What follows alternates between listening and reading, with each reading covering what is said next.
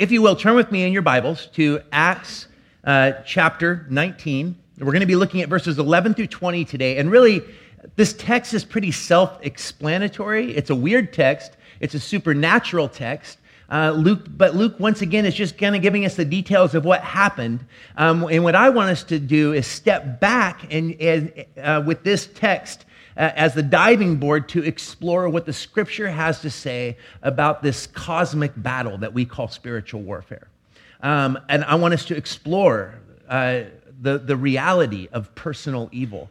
Not for the purpose of being sensational, not for the purpose of creating fear, but actually that we might actually engage in the battle that we are called to engage in a way that is biblical and Christ-honoring, as we are considering as a church making radical moves to bring the gospel aggressively to the city. It is inevitable, if we are preaching Jesus Christ and Him crucified, that we will run into spiritual warfare, that we are going to be dealing with challenges that are coming at us from that unseen reality that is happening all around us. And so I think it's important for us as a church to think through these issues biblically.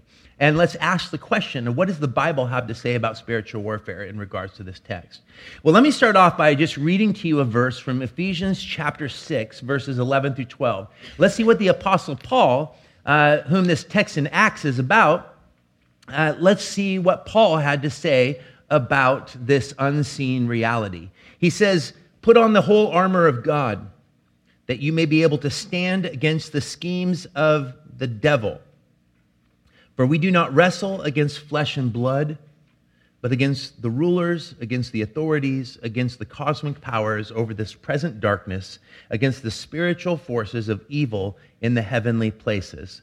This is not a guy who seemed to take lightly the idea of spiritual warfare, nor is it a guy who seemed to diminish the reality of personal evil. He saw evil as something that was a reality, that was a personal reality, that there is a battle against God's children, against the world, against the work of Jesus.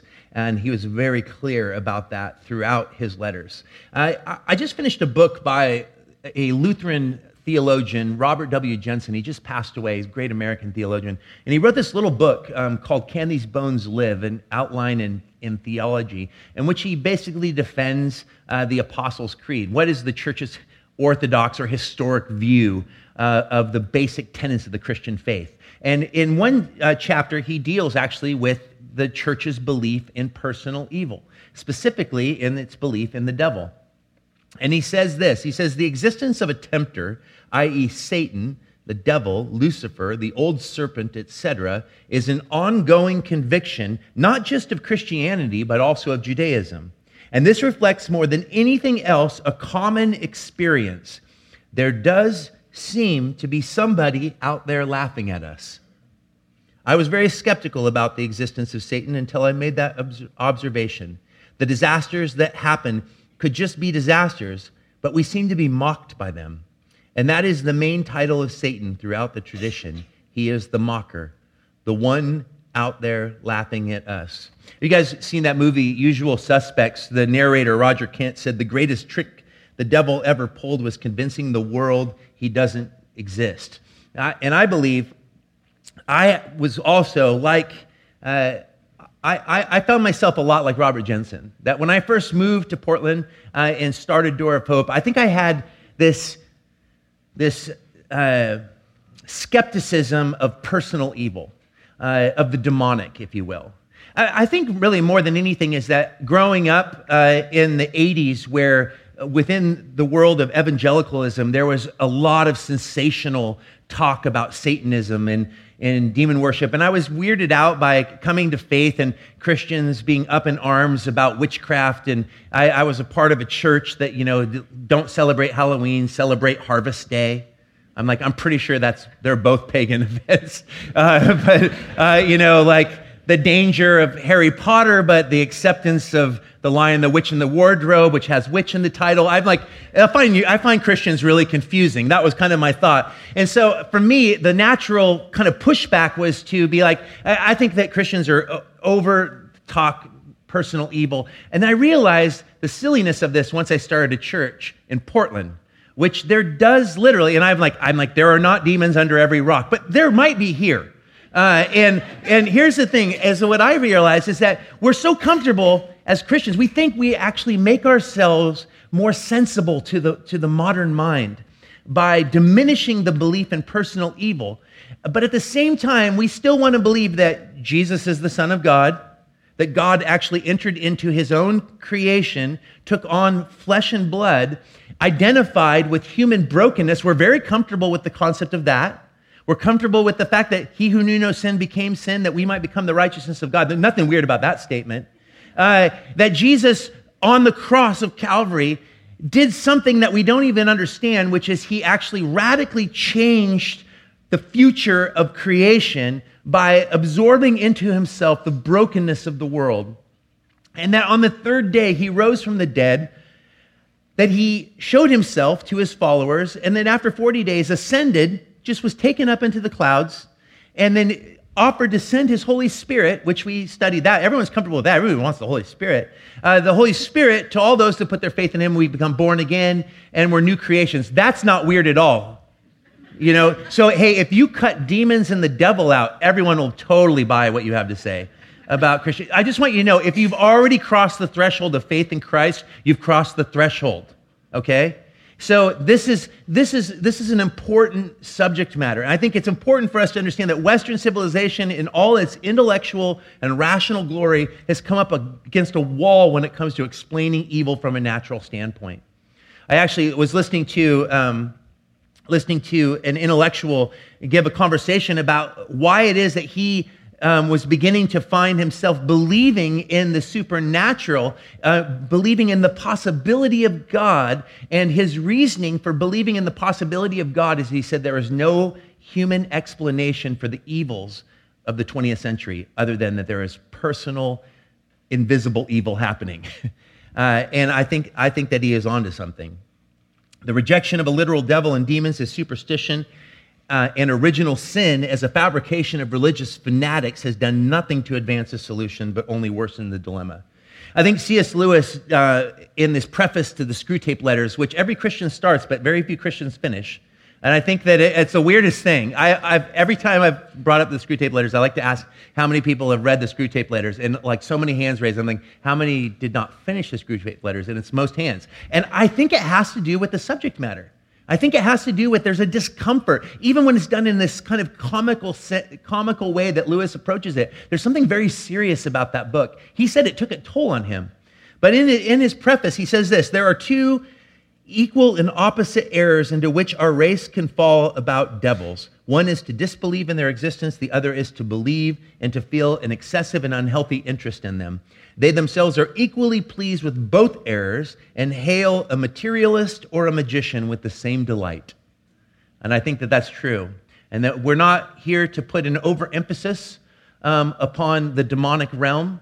I'm not trying to turn the church into a group of exorcists where we are out there looking for demons to cast out. As we will see, the way that we battle the devil is through proclaiming the gospel in word and deed. So, I want us to understand that the enemy's primary ambition in regards to God's children is to destroy our testimony by tempting us to function in independence from our Maker. So, let's jump into this text, and then I'm going to give you, I'm going to really utilize this text, and I will say this is more of a topical message out of a verse-by-verse look at Acts chapter 19, verses 11 through 20. Beginning here with, as John Stott called it, and I thought it was really funny, a power encounter. I don't know why a power encounter just sounds like something from a televangelist show. And God was doing extraordinary miracles by the hands of Paul. Now, I want you just to note right there, before I can get into the kind of a biblical overview of spiritual warfare, Paul was doing extraordinary miracles.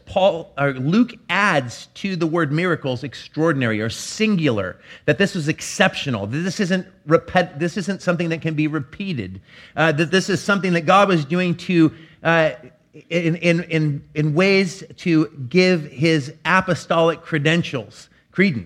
That, in other words, Paul, as an apostle to the Gentiles, God did incredible miracles to him to validate and affirm his ministry as an apostle, as one who started churches and brought the gospel. In fact, Paul did not go around as an exorcist, that he went around as one who proclaimed the good news in power, in word, and in deed. But this is a time where extraordinary miracles were done by the hands of Paul. It says, so that even handkerchiefs or aprons that touched his skin were carried away to the sick, and their diseases left them, and the evil spirits came out of them. Now, Paul did regard the miracles that Christ, by his Spirit, accomplished through him as his apostolic credentials. In fact, in 2 Corinthians chapter 12, verse 12, it says, the signs of a true apostle were performed among you with the utmost patience, with signs and wonders and mighty works. Paul, once again, these are my apostolic credentials. God is validating the ministry that I am doing in the name of Jesus through these signs and wonders. Now, I don't know about you, but before I was a believer, back in the early 90s, one of the things that I would do as a pastime when I was doing things I ought not to be doing was to watch late night over snacks, late night televangelists on TBN, because it was crazy, the stuff that was going on. And I remember all the faith seeds, if you give money to me, God will bless you with even more money. Or even worse, the miracle water handkerchiefs. And I can't remember the name of that pastor that did that, but it was like he held up like this green handkerchief, and he's like, if you give me so much money, the sweat from my brow will bring healing to your body. Fraudulent. First of all, I think that it is deeply disturbing to think that we can turn the works of God into some sort of mechanical repeat, that we can just utilize the name of Jesus for our own advance. And sadly, people do that all the time. What we have here is Jesus continuing to do his work through the Apostle Paul. And you remember, Jesus himself in Luke chapter 8, verse 43, the woman who had been bleeding for 12 years touched the hem of his robe and was healed of bleeding. And it's not Paul that's doing these signs. It's not Paul's sweat that's magic. God chooses through these unique experiences to bring healing to people, physical healing. And I just want you to notice before we get into spiritual warfare that there is a distinguishing reality between physical healing from illness and demonic oppression, where demons are cast out. And look what happens. Verses 13 through 17. So Luke uses this to jump into something that was happening in Ephesus at the time. And here we move from the power of Paul's ministry to the pretense of those that thought they could use the name of Jesus to cast out demons. And it says, then some of the itinerant Jewish exorcists, which is the only time, by the way, in the New Testament the word exorcist appears, undertook to invoke the name of the Lord Jesus over those who had evil spirits, saying, I adjure you. You notice that Luke and all the writers of the New Testament write about the presence of demons very matter of fact. It's just a reality. It's a reality. He says, invoke the name of the Lord Jesus over those who had evil spirits, saying, I adjure you by the Jesus whom Paul proclaims. What a weird way to cast out demons. 7 sons of a Jewish high priest named Sceva. By the way, there is no recorded high priest named Sceva in Jewish history. Luke is really revealing here scam artists, those who are pretending to be of office. But the evil spirit answered them. I think this is so fascinating. Jesus I know, and Paul I recognize, but who are you? And the man in whom was the evil spirit leaped on them. We don't fully know what this means exactly. Mastered all of them and overpowered them, so that they fled out of the house naked and wounded. So I just like to picture that, because that just sounds absolutely crazy. And this became known to all the residents of Ephesus. So here it seems like there's a victory for the demonic realm, but actually God in his masterful providence even utilizes this to bring about even greater expansion of the proclamation of the gospel. It says this became known to Jews and Greeks, and fear fell upon them all. The spiritual reality had touched with the visible reality in a way that the city became very aware of something bigger than what it is that they experience with their senses. And the name of the Lord Jesus was extolled. So I think this is the one thing, to be sure there is power, saving and healing power in the name of Jesus, as Luke has been at pains to illustrate here, but its efficacy is not mechanical. They thought they could just utilize the name of Jesus to cast out demons, but it is Jesus who casts out demons. And to function as conduits of the gospel is that that's the exact reality. We are conduits by which the Spirit of God works through. And Jesus was not going to allow himself to be utilized in this way, not at this point. In fact, he works through the situation, but not through their attempts to capitalize on his name. And it says, nor can people use it secondhand. I think that it's really important for us to understand. But the thing that I want to point out, for us as a church, I want to raise the question that I think is really important. Does the enemy know us? Does the enemy know us? Jesus, we know. Paul, we have heard of. But who are you? I think that this is why I get so nervous every time I have ever preached on spiritual warfare, is because every time I have preached on spiritual warfare, something insane has happened. And so the first time I did a whole series on spiritual warfare, I ended up in 8 months of severe anxiety because the devil is real and he hates us. And if there is no spiritual warfare, then we are not functioning as we ought to as a community of faith. And I think that this is very important as we move forward. Because look what the outcome of this movement is. It's almost like revival is beginning to take place in Ephesus.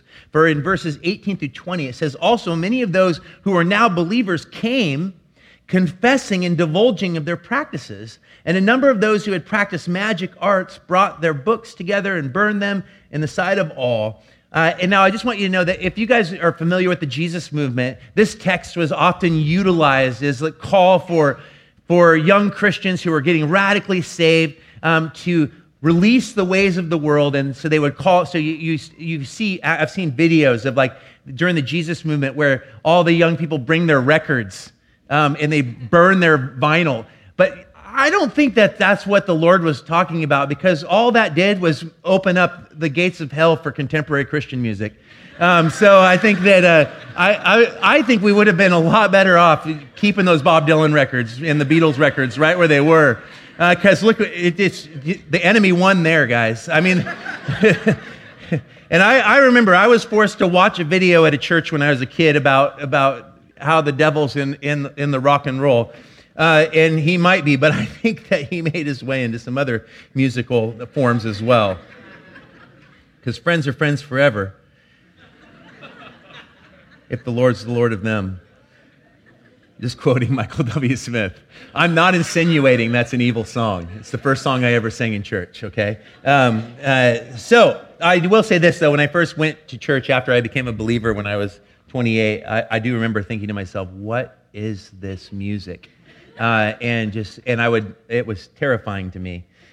So I think that this is the point, is that the church recognized the spiritual battle, and they were treating their faith maybe like a playground, like we often do, not taking seriously the call to be completely surrendered to Christ, still keeping one foot in the world while trying to follow after Jesus. And this realization that that something serious was happening, that Jesus deserved their entire devotion, and they weren't going to allow their life to be controlled. You can't have two masters. You can't serve the devil and serve Jesus.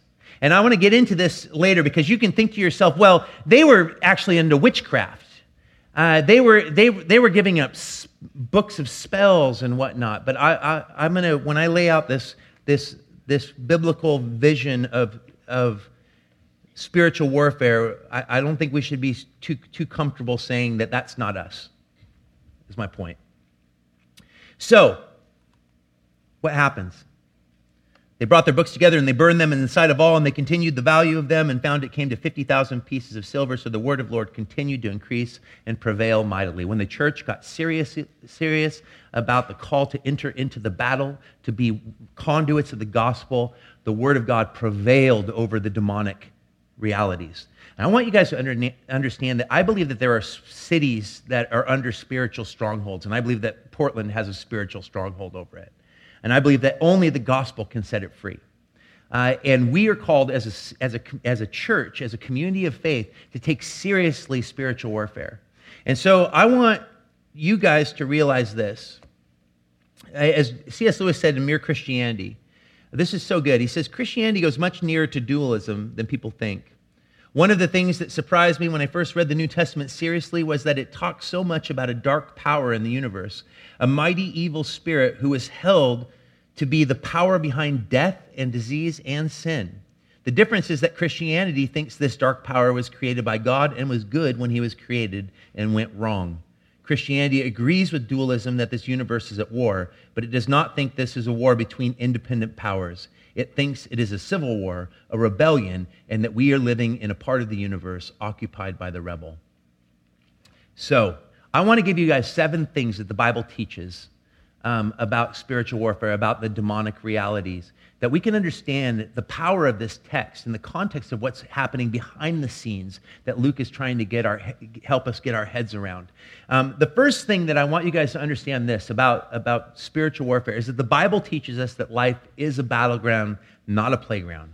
And that behind life's difficulties, there is both a natural and supernatural evil at work. That evil itself is multidimensional. That behind the visible conflict, or at the back of it, there is an unseen conflict between forces of good and evil, and we are that battlefield. Now, I like to say that there is evil. When I say it's multifaceted, I will say first and foremost that there is evil inside of me, just as there is evil inside of you. And that is that we are plagued with this unfortunate reality called sin. Sin is that rebellion against God's rule or rejection of God's grace. What does the enemy, I say, want to do? He wants to get us to live independently from God. I'm telling you right now that if the devil died today, you will continue to sin tomorrow. And you don't need the devil to help you function in sin. The reality is that there is a fundamental brokenness. Every part of us is what theologians call total depravity. It doesn't mean that everything about you is bad. It means that everything in you has been infiltrated by the bad. Everything in you is mixture. I think that's important. But not only is there evil inside of me, but because there is also evil inside of you, there is evil outside of us. And we see that in conflicts all around the world. We see that in wars. We see that in politics. We see that in business. We see that in our entertainment. There is evil all around us. But what the Bible teaches is that there is evil above us, that there is a supernatural reality that is at play, that plays on these already built-in tendencies in the human existence. And I think that is really important for us to understand. So life is not a playground, even though Portland likes to pretend it is. It is a battleground. Ephesians chapter 6 is clear. I started off with this very statement.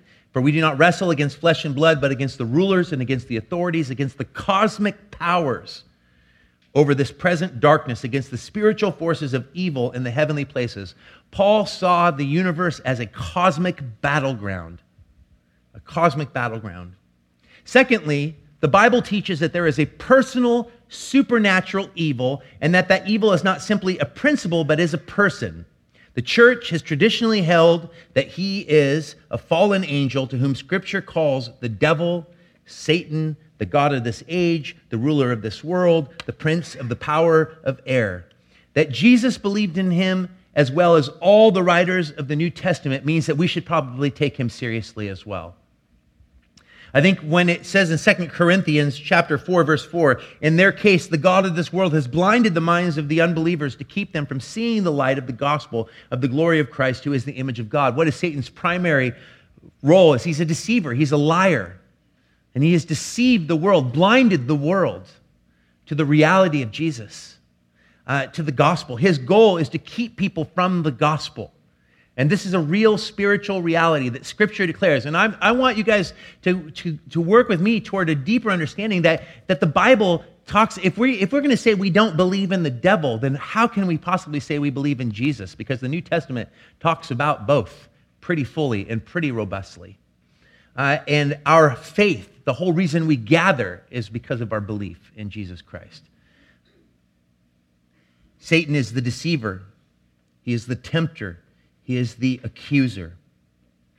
And I think it's important even to point out that when we think of the devil, one of the reasons that we have such a hard time getting our heads around it is because our entertainment, our culture has shaped our vision of the devil as this, the horror movies that we've seen. That creates this sort of picture that bends the truth of what Scripture has to say about him. And it's deeply problematic because what it does is it creates a skepticism because the demonic has been so sensationalized by our entertainment that we don't see that the primary way that Satan attacks is not through things like The Exorcist. Not that people don't become possessed. And I've seen personally people that are deeply oppressed by demonic presence, and they do the things that you see in the movies, that deep, blasphemous quality, that kind of outrageous behavior, but that's not the normative way. That's a red herring. The primary way that Satan attacks is by tempting and by accusation, tempting you to not take sin very seriously, and then accusing you when you go into it that God will never forgive you. It seems to be his really powerful 1-2 punch, and it works quite well within the church walls every week. Number 3, the Scripture declares that Satan is not alone. We don't think that there's one fallen creature that's attacking everybody. But what Scripture declares is that he is the ruler of a kingdom of darkness, and that under his control are countless demons and unclean spirits. I want you to know that there is varying views on the origin of the devil and demons. But the historic view of the church has been that the devil and demons were angels that fell. There isn't enough data in the Bible because the Bible isn't primarily focused on demons and angels. The Bible's primarily focused on God's relationship with humanity. And so when we find ourselves reading through the Genesis account, the serpent's just in the garden. We aren't told where he came from. And I don't think it's so important what the origin is. I think that I agree with Lewis, and I would personally be most comfortable with the historic view of he was once good and turned bad, because I think that otherwise you end up with a dualism that's dangerous, that falls outside of our orthodox vision of God as of creator as all. And I would agree with Luther. The devil is still the Lord's devil. And what he means by that is that God is still ruler over all, and that even the devil's activity is still ultimately under the control of God's sovereignty. It doesn't mean that God is making the devil do the things that he does, but it's just meaning that God is still the all-powerful one, and we'll consider his work in just a minute. So this reality is that there is a kingdom. Now, Milton, if you guys have ever read, how many of you guys have read Milton's Paradise Lost? A few of you, and that just shows that the ones who have read it, we're all nerds. But it's a fantastic book. But Milton portrays the kingdom of darkness as pandemonium, as chaos, essentially. It's called pandemonium in the book. But that's not how the Bible portrays the kingdom of the devil. In fact, Jesus himself said in Mark chapter 3, verses 22 through 24, and the scribes who came down from Jerusalem were saying, he's possessed by Beelzebul. So they're saying this of Jesus. And he says, by the prince of demons, he casts out demons. But then Jesus calls them to him and said to them in parables, how can Satan cast out Satan? If a kingdom is divided against itself, that kingdom cannot stand. In other words, Satan's kingdom is a kingdom that is organized. It is organized in its attempt to bring down the work of God in the world today. And I think that is very important for us to understand, that there is a whole kingdom of darkness. That's why Paul uses such robust language, that our battle is not against flesh and blood, but against principalities of darkness and rulers of this age. And that's why there can be so much demonic activity in the world.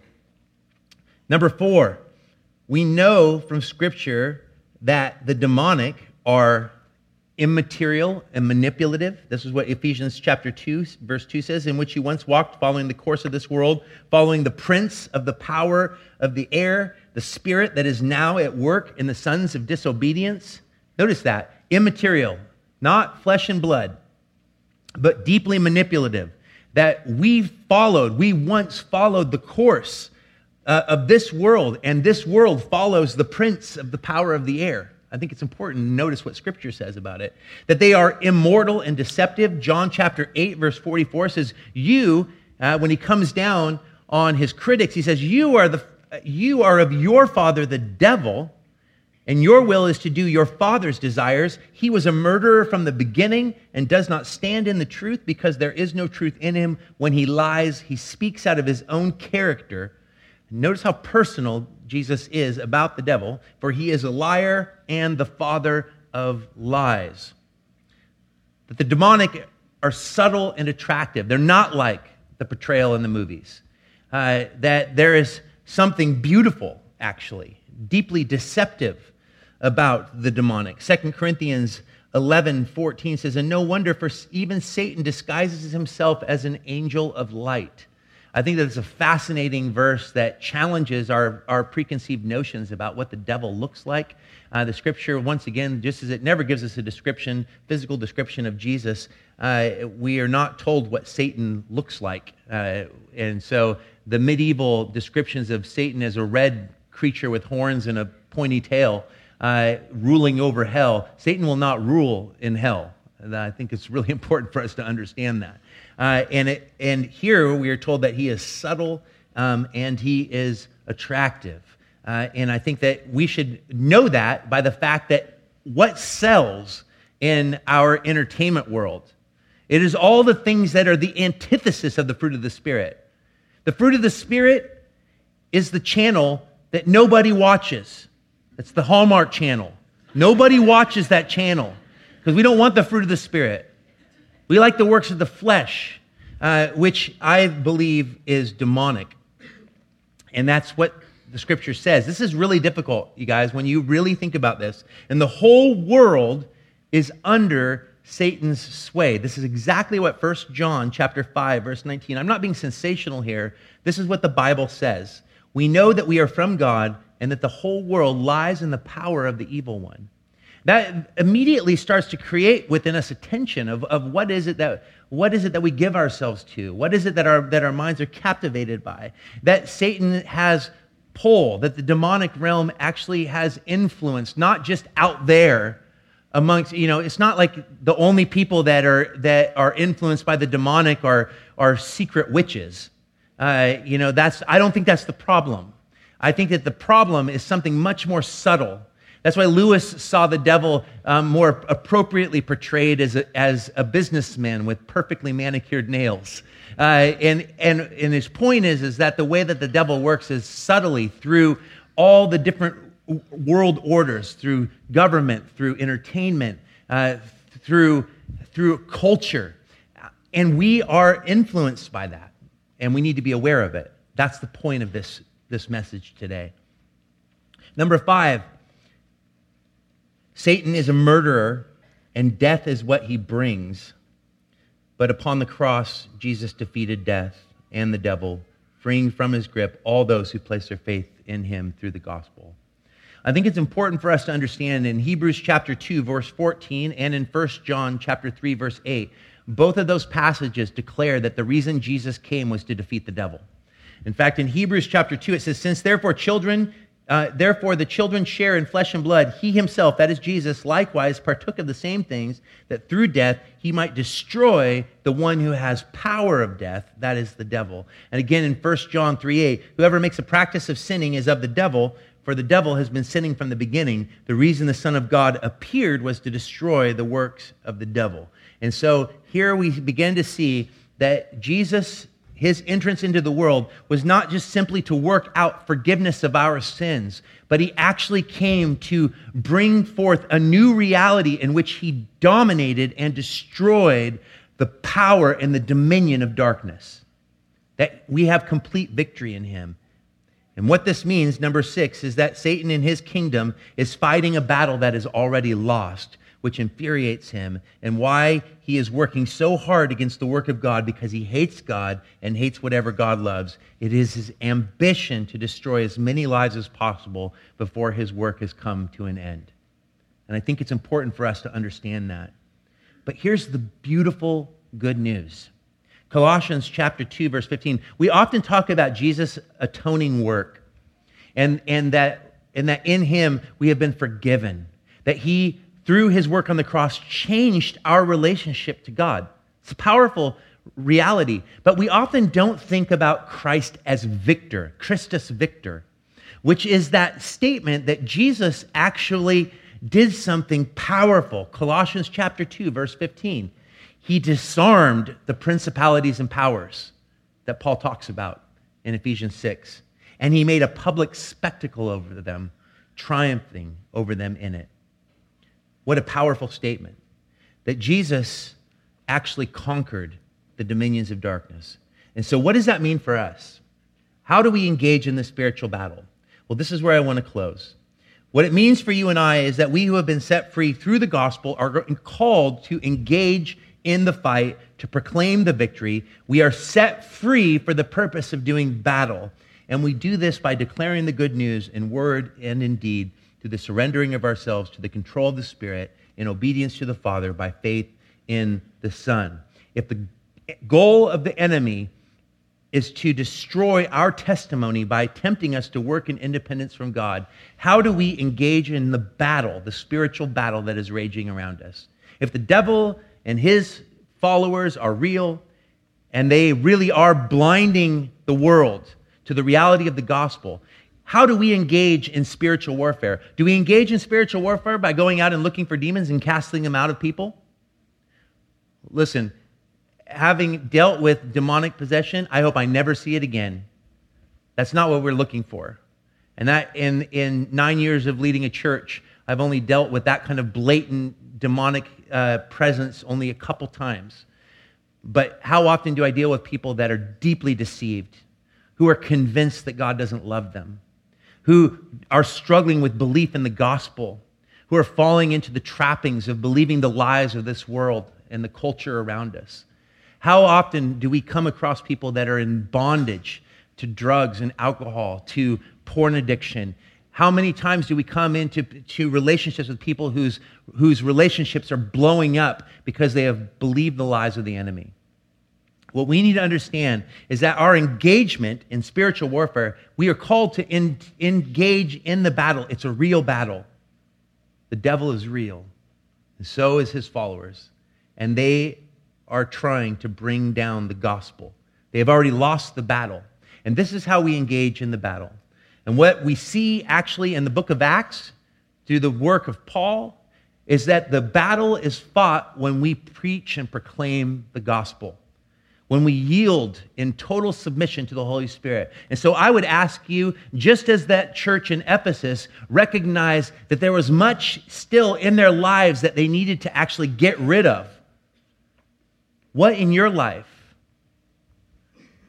are you holding on to that actually is more of a reflection of the world and its ruler than you are holding to Jesus? How are you divided? Where are you compromised in your faith? Where are you not experiencing the triumph and the victory of Jesus Christ? Because this is what the gospel calls us to, guys. This is where we are called to. James chapter 4, verse 7 and 8 says, "Submit yourselves therefore to God, resist the devil, and he will flee from you." How do we resist the devil? We're not called to go out and look for the devil. In fact, Jesus, when he teaches us to pray, he says, "Protect us from the evil one." He is way too smart and way too powerful. Only Jesus has victory over the devil. We fight the devil by clinging to God, that he might fight through us. In fact, what James goes on to say is he says, draw near to God and he will what? Draw near to you. Our victory is not chasing demons. Our victory over the demonic realm is clinging to Jesus Christ, releasing the things in our life that are hindering us from seeing him, laying at the altar the idols that we pile up in our lives, because the human heart is an idol factory. You may not have books of witchcraft in your house, but I would argue that there are things in your life, probably, that don't honor Jesus, because I know that as I was preparing this message, I was deeply disturbed by the things that I allow in, the influences that I allow in. Because when I read that the entire world lies under the sway of the wicked one, then we need to understand that that world is infiltrated with this reality. So how do we bring forth light and the gospel in a city like Portland? We submit to God. We cling to Jesus. We draw near to him, and he will draw near to us. It is his power through us that gives us victory because it's already been won. Amen?